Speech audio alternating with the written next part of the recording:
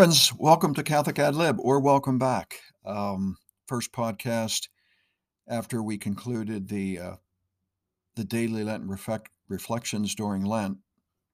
So we are now post-Easter, but not really, because the season of Easter is 50 days, and it deserves every one of those days because of how phenomenal the resurrection is, not only for the actual events that Christ died, was buried, and after 3 days rose.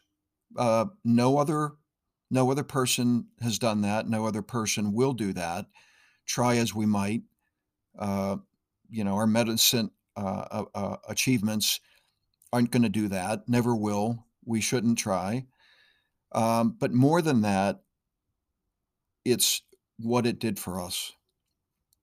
What the resurrection of Jesus did for us. It opened the gates of hell. We have a choice.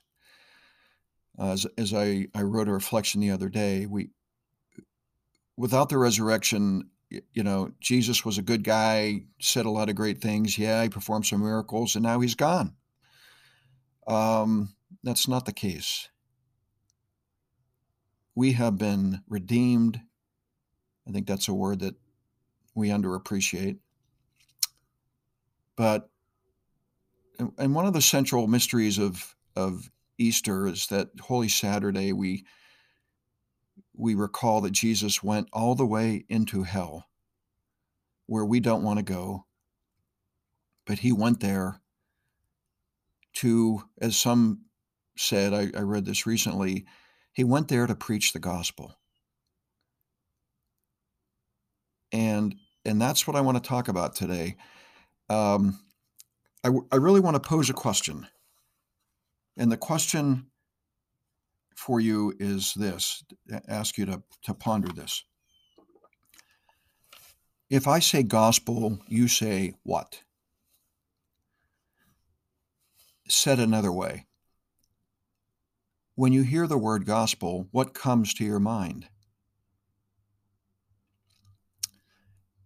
There's a lot of, I believe, foundations about our faith, and I believe this is certainly one of them, because the Gospels are certainly contained in the Bible, part of the Bible, and we have to ask the question whether or not we believe implicitly that the Bible is the inspired Word of God. I think that's a real good starting point. Because if we don't, we end up picking and choosing what we choose to believe, and as a result, we end up really creating our own personal religion. And I just firmly believe that is a disaster. I've been there. There have been many things that I liked, warmed up to, and many, many things that I just shied away from, resisted, didn't want to come to grips with, mostly the latter. So again, the question, I say gospel and you say what? I'd ask you to think about that. As I've said quite a few times, for me, the gospel, while I am not an apologist or a scripture scholar by a long shot, I have developed a practice of reading the Gospels and trying to stay with them, a practice called Lectio Divina, reading them over and over every morning. So it's like putting your ear to the ground, and they say, like, if you're near train tracks or you put your ear on the rail, you can hear a train miles away, I think. So that's what it's like for me. I'm not suggesting it would be the same for you, but it's a practice that I've developed, and to not do it every morning is odd, very, very odd. So again, when you hear the word gospel, what do you think? What do you believe? What does it conjure up? What do you recall? What's your favorite? What's your least favorite? It's okay to ask that. What do you struggle with? Um, but regarding the gospel, as baptized Christians, we have a job to share it. That's simplistic, I know, but the fact is we are all different. I think we all agree with that. Therefore, we all have a different way of sharing or evangelizing. And I think that word evangelizing scares a lot of people, but it's just fundamentally sharing the gospel. More specific, it's sharing the unbelievable good news of the gospel. And here for me is what is central in the gospels. I have in my, normal life, day in and day out, I have questions. I have struggles. But it's incredible for me, it's incredible how in the gospels I find myself. I'll read a gospel passage and I'll pray with it, and things come to light not only about what that passage means, I can go deeper, but how it plays out in my life. So these are documents that were written 2,000 years ago, and I'm able to more or less put myself into the scene. It could be one of a lot of people in the gospel, the characters that I will identify with. And one that we all know pretty well is the story of the woman at the well and how she was amazed when Jesus told her things about her past, about her life, and her reaction. That's when she knew that he was the Messiah. I think, too, that the word gospel scares some people, and it really shouldn't. But I think it begins with the fact that we put up obstacles, and the first of which is a lack of humility. And I come back to the word, come back to whether or not we implicitly believe that the Bible is the inspired word of God. It's like a really good starting point. And I read recently that there's four, and this isn't an exhaustive list, but there's four fundamental obstacles that we tend to have about the Bible. Now, number one is a misunderstanding of what is meant when we speak of God. And what a subject that is to ponder. Just ponder who God really is. The second one is a misunderstanding about the way that the Bible is to be read. And here I'd like to insert something. When I was growing up, we were dissuaded from reading the Bible for fear that we would misinterpret it.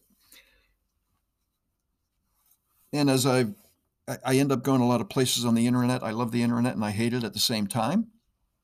But I come across a lot of people who pick and choose what they want to believe about the Bible, and they bring to the table their own interpretation. And I believe that is a big mistake, because in doing that, what you end up doing is creating your own religion. And we don't need, I don't know how many people are in the world right now. I don't keep count, but I know in the United States, I was talking to my son recently, there's about 326 million inhabitants of the United States. We don't need 326 million religions. I would call that chaos. I think we have a lot of religions today, and that's why we have the chaos that we have. The third obstacle that people have is a misunderstanding between the relationship between religion and science, and people believe that science debunks religion, that and I read it as this, that we're smart enough to figure out that there is no God. We're smart enough to figure out that we're okay on our own. We don't need anybody, etc. How humorous is that? And lastly, the fourth obstacle is a misunderstanding between religion and violence. And here is where, again, people pick up the Bible and they read a something of violence that took place, and they say, "Aha, there! We're not about love here." I have many examples here in the Bible, and that's where we take the Bible totally out of context. So again, the question, I say gospel, excuse me, I say gospel, and you say what? If you would love to share your reaction, whatever it may be, I would love to hear from you. You can email me at catholicadlib@gmail.com, catholicad, A-D, lib, L-I-B, @gmail.com. I just think, again, it's foundational to understand what we accept and what we don't about the gospel, but also that we have a job to do. We have a responsibility to evangelize. And on that word, let me end with just one particular comment, rant, beef, whatever. And that is, many, many times we fail, and I'm going to, people that are preaching the gospel, point to them for a minute, well-intentioned, have knowledge, but ardor is lacking. And we're supposed to be excited when there's no excitement coming from the person proclaiming the gospel. We are to be a joyful people. That's what Easter is about, because of the incredible news of Jesus' death and resurrection and what it did for us. It's stinking incredible. It deserves our attention. Our reaction must be joyful. God wins. The devil's a liar. Period. We are to be joyful. And we are to be joyful in proclaiming the gospel, however we do it, however we evangelize, just sharing the good news. So I ask you to think about the Gospels today, ponder that, pray with that. And again, if you have a notion to share, please do so. I wish you a blessed Easter season. We have about 43 days to go, somewhere around there anyway. God bless you.